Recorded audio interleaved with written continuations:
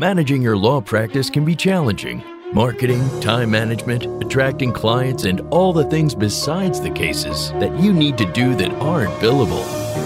Welcome to this edition of the Unbillable Hour, the Law Practice Advisory Podcast. This is where you'll get the information you need from expert guests and host Christopher Anderson, here on Legal Talk Network.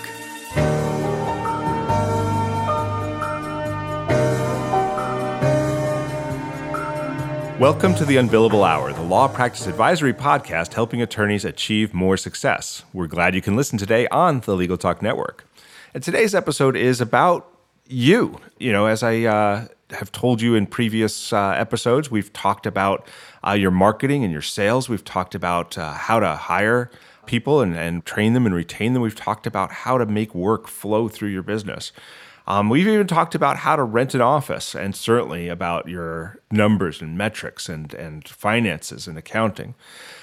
But it's all really about you, because we talk about this podcast as being about building a law firm business that works for you. And today we're going to talk specifically about you. The title of today's episode is Wellness, Taking Good Care of You. And my guests today are Dr. Teresa Albizu and Dr. Gerardo Rodríguez-Menéndez. They're co-presidents of the R-A Pinnacle Group, a firm that focuses on leadership development, education, consulting, and management consulting. Dr. Albizu has served as a higher education leader for over 20 years. She held a faculty appointment teaching courses in marriage and family therapy and maintained a private mental health practice focusing on relationship issues. Today, Dr. Albizu works with professionals on leadership development, executive coaching, and also serves as a wellness consultant to businesses and law firms. Dr. Rodríguez-Menéndez currently serves as the founding chair of the postdoctoral Masters in Clinical Psychopharmacology at the Chicago School of Professional Psychology. Dr. Rodríguez is also a licensed psychologist, and he's board certified in clinical psychology and a fellow of the American Academy of Clinical Psychology. And with them today, we are going to discuss the important topic of wellness, and particularly of wellness in the legal profession. And of course, I am your host, Christopher Anderson. I'm an attorney with a singular passion for helping other lawyers achieve success with their law firm businesses as they define it. In the Unbillable Hour, we are dedicated to helping lawyers achieve freedom through their businesses, and our guests help you learn more about how to make your law firm business work for you, instead of the other way around. Before we get started, I do want to say a thank you to our sponsors, Answer One, Solo Practice University, Scorpion, and Law Clerk. Answer One is a leading virtual receptionist and answering services provider for lawyers. You can find out more by giving them a call at 800-ANSWER1 or online at www.answer1.com, and that's www.answer1.com. Solo Practice University is a great resource for solos no matter how long you've been practicing. Make sure you check out solopracticeuniversity.com and learn how to run your practice better. Scorpion crushes the standard for law firm online marketing with proven campaign strategies to get attorneys better cases from the internet. Partner with Scorpion to get an award-winning website and ROI-positive marketing programs today. Visit scorpionlegal.com/podcast. Law Clerk, where attorneys hire freelance lawyers. There are no sign-up or monthly fees, only pay the flat fee price you set. Increase your profits, not your overhead. Learn more at www.lawclerk.legal. And today's episode of the Unbillable Hour is Wellness, Taking Good Care of You. And again, my guests today are Dr. Teresa Albizu and Dr. Gerardo Rodríguez-Menéndez, or Teresa and Gery, co-presidents of the R-A Pinnacle Group. Doctors, welcome to the Unbillable Hour. Well, thank you, Chris. We're glad to be here. Thank you for coming. Absolutely, Chris. Awesome. So we'll roll right into this. I mean, this topic of talking about you, in the Unbillable Hour, we so often talk about the technicalities of the law firm business, about getting their marketing working, getting their sales improved, getting their systems and their hiring and their numbers and their metrics all figured out. But once in a while, we do circle back to talking about growing the professional, because one of the things we understand at the Unbillable Hour is that before professional growth comes, personal growth has to come. And that's one of the topics that we cover. So we're so lucky to have you guys with us. And one of the things that we're focusing on in our talk with you today is about wellness. So the first question I had for you is, I've been seeing a lot in the American Bar Association and really around the country and other forums as well, wellness being discussed in a way that it never really was before. Why do you think that lawyer well-being is receiving so much attention today? Well, Chris, the legal profession really has known for many, many years that its students and its practitioners are really not thriving in the profession, Hmm. but little has been done about it.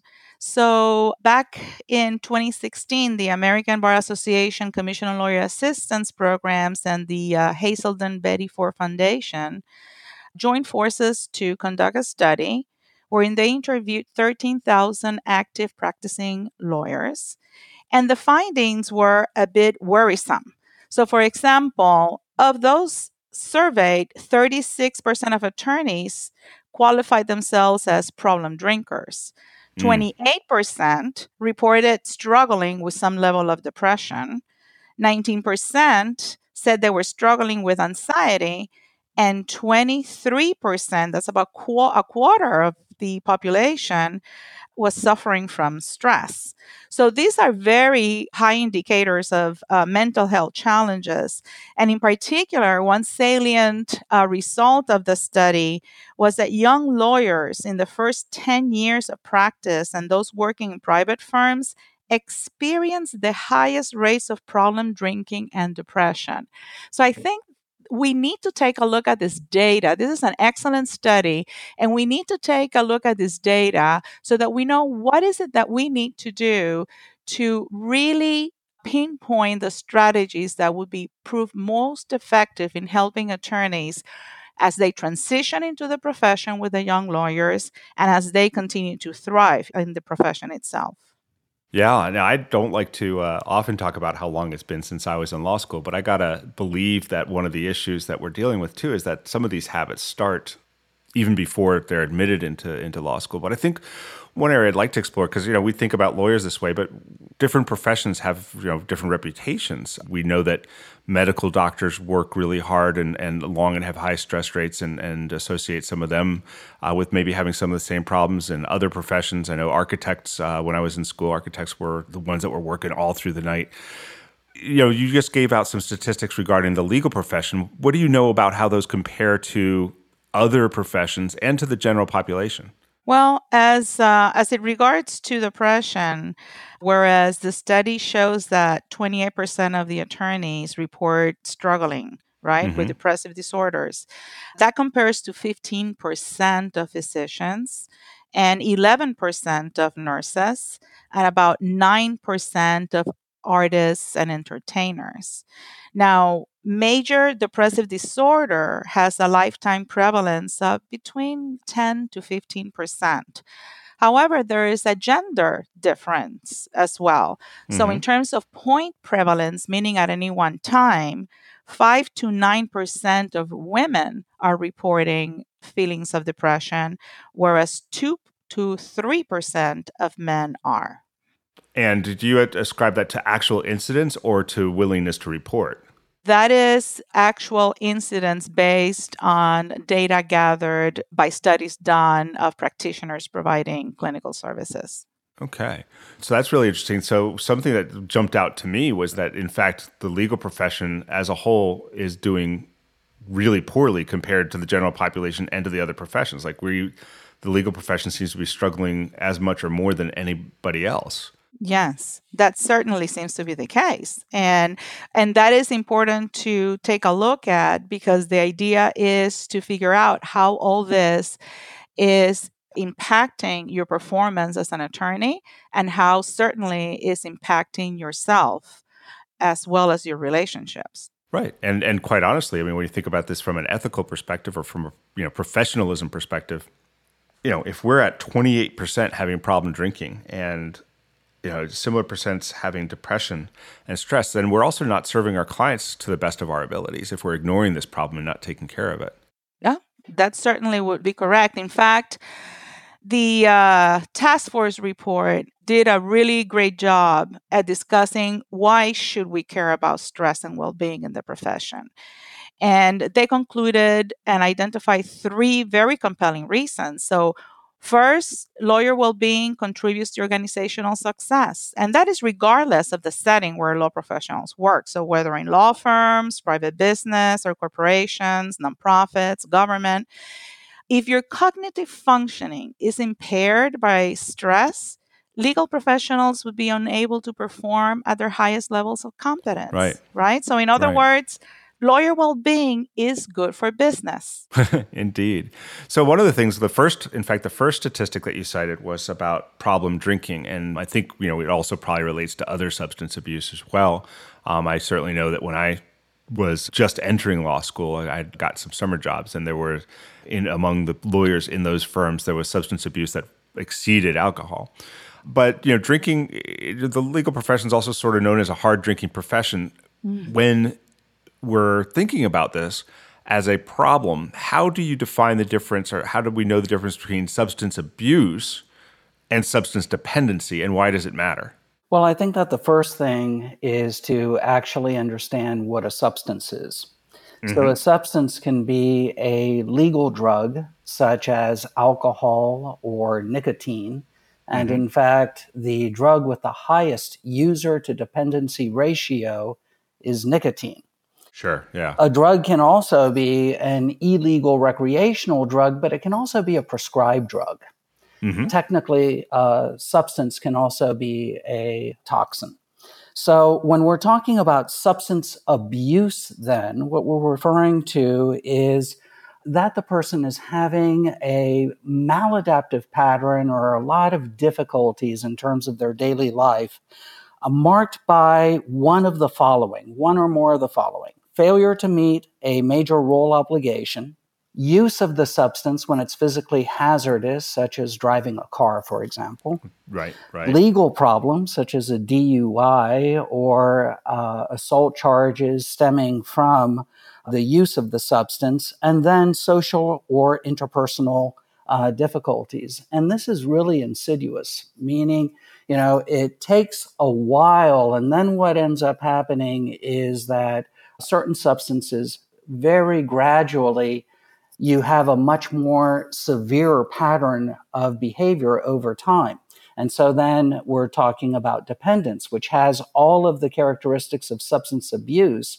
However, there are two key criteria here. One is tolerance, meaning that the person needs more of the substance in order to achieve the desired effect of intoxication, or that there is withdrawal. And so then when a person withdraws from the substance, if they don't have a sufficient amount of the substance in their system, then the signs of withdrawal typically are the opposite of what an acute intoxication is. Okay. So if a person begins using a lot of alcohol and then continues that pattern of behavior, then naturally there is a progression from substance abuse to substance dependency over a period of time. Right. And I think the continuum, actually, the way you described it, actually starts with substance use, which may not be problematic, right? Correct. But then you said, turns into abuse when you start seeing the criteria that you laid out, not meeting their work obligations or putting themselves in risky situations, like DUI you mentioned, and then to dependency when it actually is causing them problems if they withdraw from the substance and the increase in the amount. So that's like this big continuum, I guess. But for all intents and purposes, it's a problem when it turns to abuse, and dependency is just really an extreme part of that. Would you agree with that? Exactly. Yeah. Yes. All right. So what I'd like to do here, thank you, is we're going to take a short break, but we're talking with Dr. Gerardo Rodríguez and Teresa Albizu about attorney wellness. We've just started the conversation talking about substance abuse and dependency, but we're going to be going much deeper and talking about depression, anxiety, and stress here right after we hear from our sponsors, and we'll be right back. Law Clerk is where attorneys go to hire freelance lawyers. Whether you need a first year to perform legal research or a seasoned attorney to assist with a complicated appellate brief, Law Clerk has hundreds of freelance lawyers with every level of experience and expertise. There are no sign-up or monthly fees.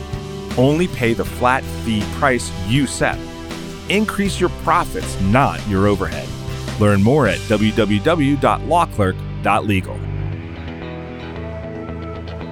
Is your firm experiencing missed calls, empty voicemail boxes, and potential clients you'll never hear from again? Enter Answer One virtual receptionists. They're more than just an answering service. Answer One is available 24/7. They can even schedule appointments, respond to emails, integrate with Clio, and much more. Answer One helps make sure your clients have the experience they deserve. Give them a call at 1-800-ANSWER1 or visit them at answer1.com/podcast for a special offer. That's answer1.com/podcast.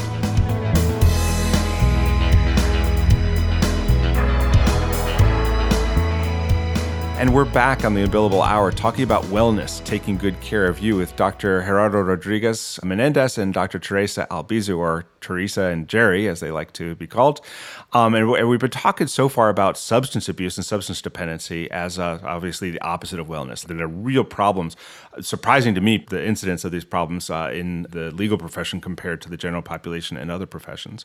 But now I want to turn our attention, if you will, to depression, because that was another one that was really far above the general population and certainly above some other professions.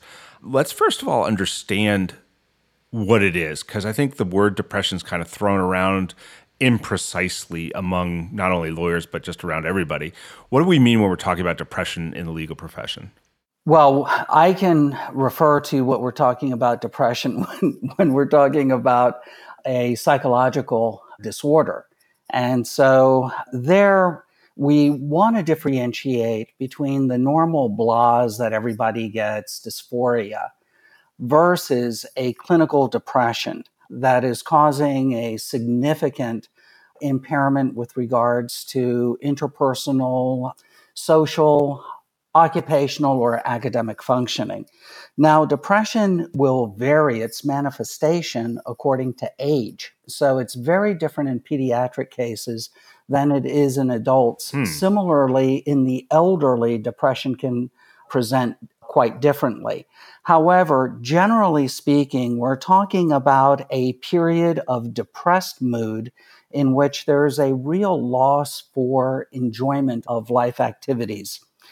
And that extends for a minimum of 2 weeks. And then I typically teach SIGI caps to my students, which is an acronym that you can easily remember.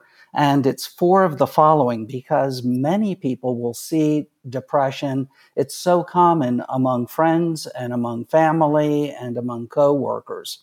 So the signs are suicidal ideation, S. I stands for interest, loss of interest. G stands for excessive guilt. E stands for a loss of energy. C, concentration difficulties. A, decreased appetite. Person does not want to eat. P stands for physical agitation or retardation, meaning that the person finds it very difficult to move. It's very common to see that persons with a clinical depression have problems getting out of bed. And then S stands for sleep difficulties. So SIGI caps. And when we see that a person, a colleague is not doing well, it's really our ethical obligation to go and ask our colleague how they're doing and just say, is everything okay? And so then just listening can be very healing in and of itself.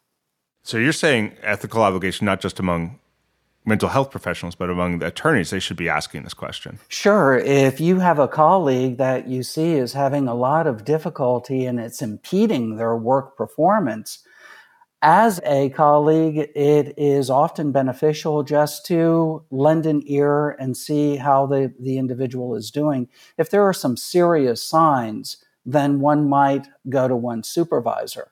But certainly one will see this in our coworkers and also persons who we know outside of work. Sure. And I mean, like, for instance, I think a lot of my listeners, in fact, more than 50% of the attorneys in the United States are solo practitioners, meaning they're working as the only lawyer in their business.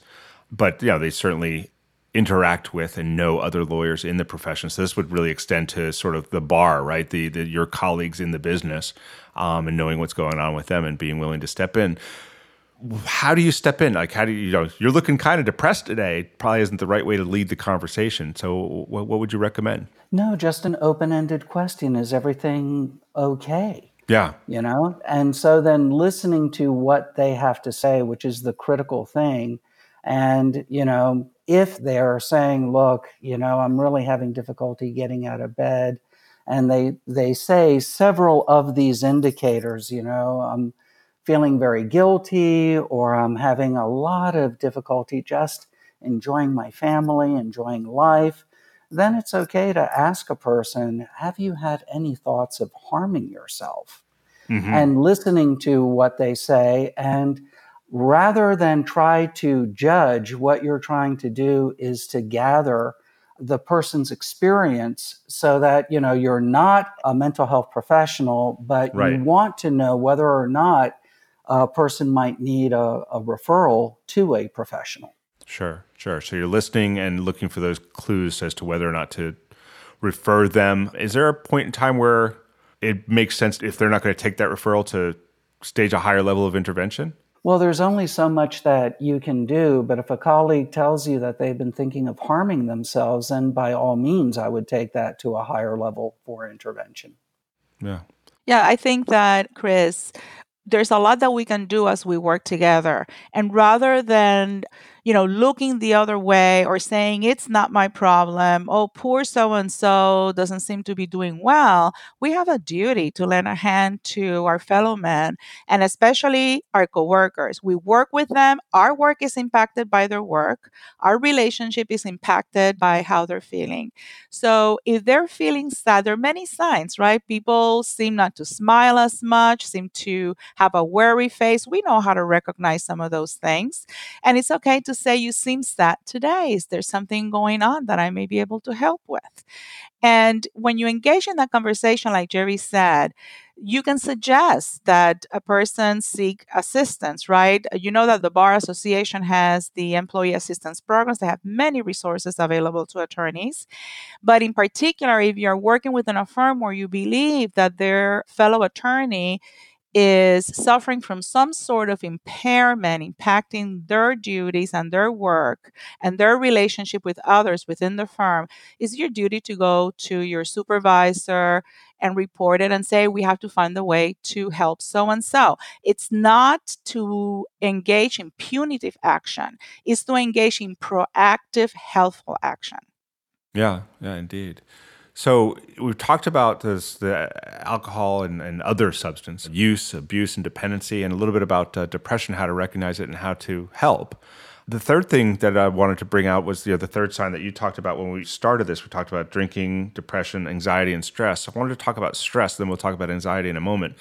But what do we mean when we say stress in the profession? Because let's face it, this is a stressful profession. We're working with people at the worst times of their lives in a lot of circumstances, and or helping them with a situation that is going to impact the rest of their lives. So it is stressful. But what are we talking about when we're talking about stress that interferes with wellness? So, like you said, Chris, there are different levels of stress, right? Eustress, which is the normal or positive kind of stress, which is... And that's EU stress? Eustress, exactly. Yeah. Right. So it's provoked by happy things like getting married. It's a happy occasion, but it comes with a little bit of stress as well for many different reasons, right? Yeah. Moving to a new position, a new job also is a happy occasion, but it brings it certain levels of stressors. But stress in general is your body's way of responding to any kind of demand or threat. So when you sense danger, whether it's real or imagined, the body's defenses kick into high gear in a rapid automatic process, right? And that is what it's known as the flight or fight response. Right. So that is what is called the stress response. Now, this is your body's way of protecting you. So when working properly, it helps you to stay focused, energetic, on alert. And in emergency situations, right, stress can actually save your life, like giving you a little extra strength to defend yourself. So, for example, when you slam your brakes to avoid an accident. Yeah. That's a good thing. Now, Stress can also help you rise to meet challenges, right? It's what keeps you on your toes during a presentation at work or drives you to study for an exam when you'd rather be watching TV. But beyond a certain point, stress stops being helpful and it starts causing major damage to your health and to your mood, to your productivity, your relationships, and the overall quality of your life. And that is where we need to be very, very alert, because what happens is that we become so familiar with the feelings of stress that we begin to normalize it.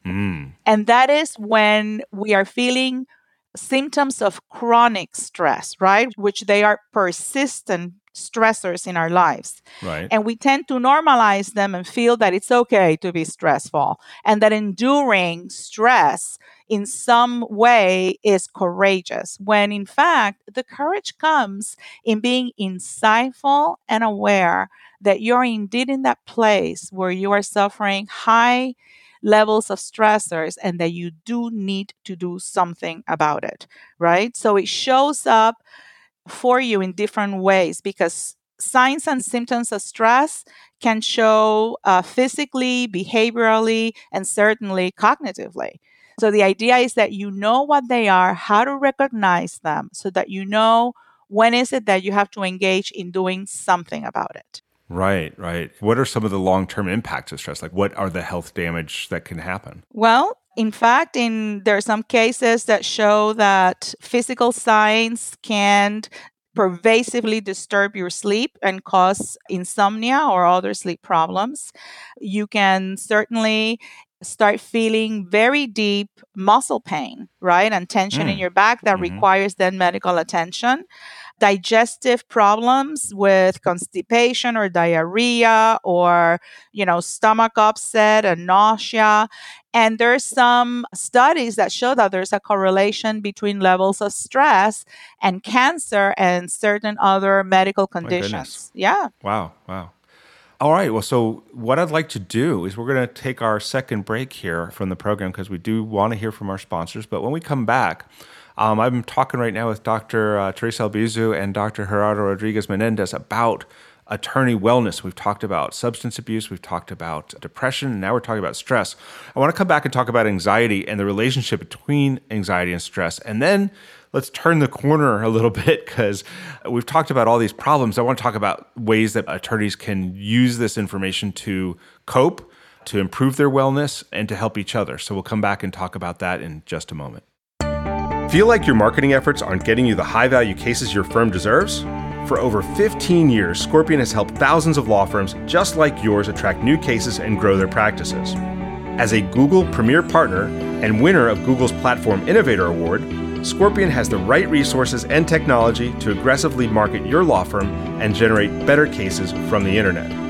For more information, visit scorpionlegal.com/podcast today. Ready to create and build your own solo or small firm practice? Need a nuts and bolts education on the 360-degree experience of starting a business? There's only one online destination dedicated to helping you achieve your goals: Solo Practice University. The only online educational and professional networking community dedicated to lawyers and law students who want to go into practice for themselves. More than 1,000 classes, 58 faculty and mentors. What are you waiting for? Check out solopracticeuniversity.com today. And we're back with Dr. Gerardo Rodríguez-Menéndez and Dr. Teresa Albizu of the R-A Pinnacle Group, and we're talking about attorney wellness. When we took the break, we were just finished talking a little bit about stress and the symptoms and damage that it can do to your health to have long-term stress in your job. So I wanted to come back and say, just ask, first of all, about the relationship between stress and anxiety, because that was the fourth factor we were going to talk about. Like, what's the difference between stress and anxiety so that we can understand how these affect us differently?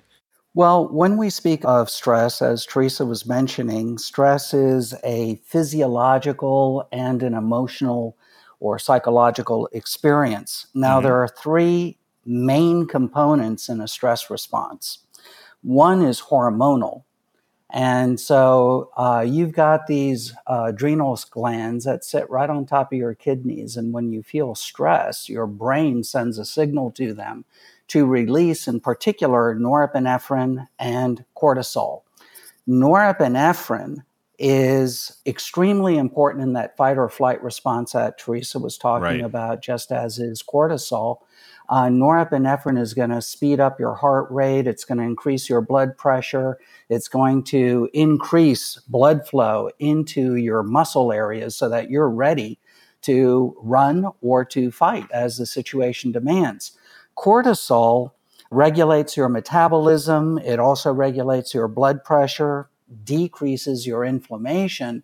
But over a long period of time, if you've got increased blood pressure, what's happening then is that the blood is really, creating harm in terms of the pressure against very delicate capillaries and blood vessels. You're going to have an increase in blood sugar with elevated cortisol levels, an increase in blood pressure, increase in probability to type 2 diabetes. And that's why this stress response is so important.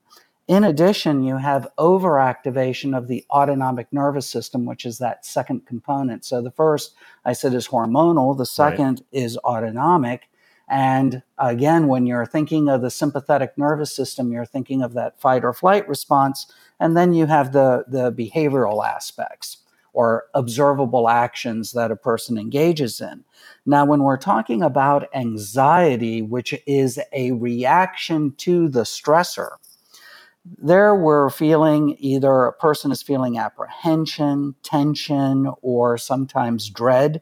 Sometimes the person, does not know the source of their fear. It's a free-floating type of anxiety, or in other instances, it's exaggerated to the actual element that, is producing the anxiety in the individual. For example, fear of public speaking, for example.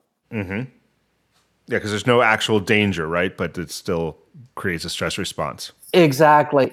But it is sufficient enough that it interferes with our daily functioning. Now, there are many different types of disorders that fall into that general family of anxiety disorders, but that's a general description of anxiety per se. When we're talking about fear, on the other hand, we're talking about having a rational basis for the fear or the physiological response. There is an actual threat against us. Wow, okay. And so how then do we talk about anxiety? How can they deal with it? Like, how do you get away from the anxiety that's caused by this long-term exposure to these inputs? Well, you can't get away from the stressors. And so then one thing is the stressor, but what you can control, you don't have any control really, or limited control over the stressor. What you do have control over is your response to that particular stressor. Mm-hmm. So we like to say event plus response equals outcome. So there are certainly adaptive ways to deal with anxiety and with stress, and there are maladaptive ways to deal with anxiety and with stress. So in terms of the adaptive ways, that's when we're talking about strategies for stress management. And being able to identify the sources of stress is of critical importance, but engaging in true relaxation techniques. And when people think of relaxation, they tend to think of sitting in front of the TV and, popping open a beer and watching a favorite program. But that really is not relaxation. That's more like mental vegetation. Relaxation has to do with mindfulness. It has to do with getting your body in a physiological state, right? So if you have stress and stressors that place you into a physiological state, you can influence that particular state. Okay. So, and that's important, I think, to understand, because I think like a lot of people understand, I'm just going to include myself, right, that this is a stressful profession, and that stress is bad, and then sometimes we feel stressed, and we want to feel unstressed. But few people, I think, take that action of doing something affirmative, like you said, popping a beer and watching a movie, or going and hanging out with your friends, or maybe going for a run, but not really wellness focused. How can people learn to do that? Yeah, and you're absolutely right, Chris, with that. And this is one of the greatest challenges, right, that we face when we provide wellness services, especially to attorneys or other high stress demand professions. And that is that many of the things that you can do to deal with stress and anxiety are common sense strategies. However, the problem with us is that we don't seem to be commonly practicing common sense, right? Yeah. So we know, for example, that physical exercise, right, should be number one on your list for many, Okay, many great. different, right? Because it Yeah. releases neurochemicals in the brain that aid concentration, and it is very beneficial for reducing stress. Relaxation techniques, from simple relaxation of the body, like stretching, to more complex progressive relaxation exercises, right? So, of tensing your muscles and then releasing the tension. But you have to pay attention and you have to do it. Breathing is super underestimated. But taking deep breaths when you are in a emotionally charged situation, inhale deeply and then let it out. And as you exhale, your exhalation will be a little bit longer in time than your inhalation was. And doing this 3 or 4 times, right? Before then you decide what is it that you're going to do, say, or the way that you're going to react makes a huge difference, right? For law professionals, time management, believe it or not, is a big stress buster. Yeah. So there are specific strategies. How do we clarify priorities? How do we set goals? How do we evaluate how our time was spent? How do we develop an action plan, right? And then how do we overcome procrastination when stress takes the best of us and messes up our focus? And at the end of the day, we figured we haven't done half of the stuff that we were supposed to have done. So there's certainly many strategies that we can engage in to deal with stress and anxiety. Yeah. We need to really learn what those are, and we also need to practice them in a manner that allows us to assess which ones are the ones that are working best for us individually. Because the fact that there are many of them doesn't mean that we have to do them all or that all of them work the same way on everyone. Does that make sense? Not only does it make sense, but the key, I think, for me, the hopefulness and the key to this is that they are learnable, right? Exactly. It's not that this is like we're just describing the woes of the legal profession and, oh, well, guys, Right. good luck with that. Exactly. These are learnable coping mechanisms. As we come to the top of the show, or the end of the show, I should say, what I'd like to do is just like, let's do one strategy that we can learn here, and then we'll give a way for people to get in touch with you if they want to learn more. What would you recommend as strategies for disengaging from work at the end of the day? Well, in terms of disengagement, we find that a period of reflection at the end of the day and making a list of the day's accomplishments, some people find to be beneficial. So you need to understand what works for you. Some of these suggestions may work for you, others may not, but take away what you will find helpful.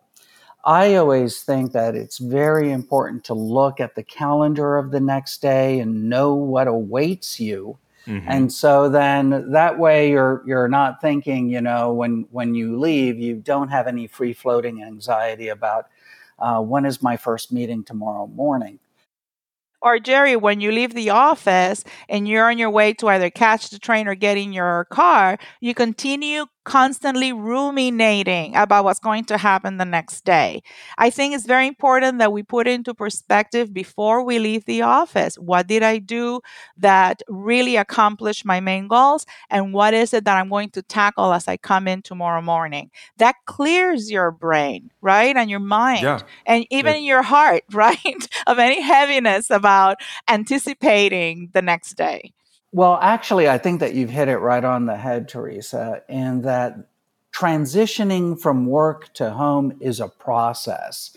And so then the worst thing is to begin ruminating about what happened during the day and how you handled a certain challenge that came up, how that challenge was handled, the personality dynamics. I mean, if that's what you're thinking about before you get home, you're just going to bring that with you home, which is the opposite of what you want. So as you are disengaging, it means to leave the day behind in terms of the workplace. If at all possible, put your email on silencer so that you don't have that constant ringing when you come home. Anticipate the joy of sharing with your spouse or partner and family members before you get home so that your mind is on that aspect and not a problem that happened during the day. Because again, when you open that door, you want to give your family your very best. And you probably spend more waking hours with your coworkers than you do your family. So that time that you have with family is really precious, and you need to prepare ahead of time for when you get home so that you can really enjoy their presence. And may I say that we all go through moments, right? Certain challenges that just bug us to an extreme. And so when we're going home and we're disengaging, and we find, right, that we need a little bit of a sounding board, and we feel that coming home and having a few minutes to chat with our partner, our spouse, a family member about it may place things in a little bit of perspective for the next day. That's okay. But do yourself a favor and time it. Give yourself 15 minutes, right, at tops, to talk about an issue that happened, or how do you see this? I'm having a problem with this. How do you suggest perhaps that I consider that or the other? And then after the 15 minutes, boom, case closed. Now we're going to have our time together and focus on our relationship, on the evening, on the dinner, and so on and so forth. This is great because, one of the key things about the Unbillable Hour is that we work with all of our listeners to help them build a law firm that works for them. And it certainly works better for you if you can come home and be with your family and not stuck back at work in your head. So I think these are great strategies. And unfortunately, it's also, we're out of time because we could go on. This is so much useful stuff here. So thank you so much, Teresa and Gery. I really appreciate you being guests.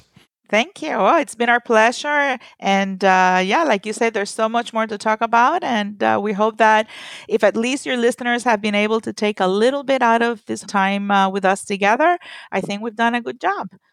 Great. So in a moment, I'm going to ask you to tell them how to get in touch with you if they want to learn more. But right now, I'm just going to have to say that this does wrap up this edition of the Unbillable Hour, the Law Business Advisory Podcast. Our guests today have been Dr. Teresa Albizu, or Teresa, and Dr. Gerardo Rodríguez-Menéndez, or Gery, co-presidents of the R-A Pinnacle Group.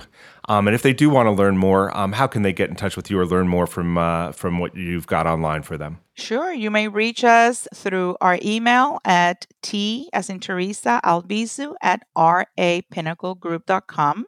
Our website is www.rapinnaclegroup.com. And you can reach us via phone at 305-525-3627. Fantastic. Again, Gery, Teresa, thank you so much. And this is Christopher Anderson. I look forward to seeing you next month with another great guest as we learn more about topics that help us build the law firm business that works for you. Remember, you can subscribe to all the editions of this podcast at LegalTalkNetwork.com or on iTunes. Thanks for joining us, and we'll see you again soon. The views expressed by the participants of this program are their own and do not represent the views of, nor are they endorsed by Legal Talk Network, its officers, directors, employees, agents, representatives, shareholders, and subsidiaries. None of the content should be considered legal advice. As always, consult a lawyer. Thanks for listening to the Unbillable Hour, the Law Practice Advisory Podcast. Join us again for the next edition, right here with Legal Talk Network.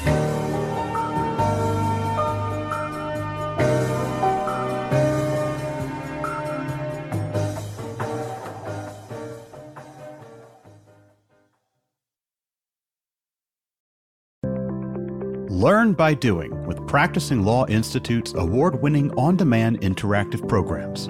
Developed by experts in learning design, these immersive programs incorporate the latest in research-based instructional design and technology, allowing you to try out concepts, challenge yourself, and grow your skills using real-world scenarios. With programs focusing on professional development, client-facing skills, and law practice management, you can earn CLE while you learn. Launch now at pli.edu/interactive or download PLI's mobile app.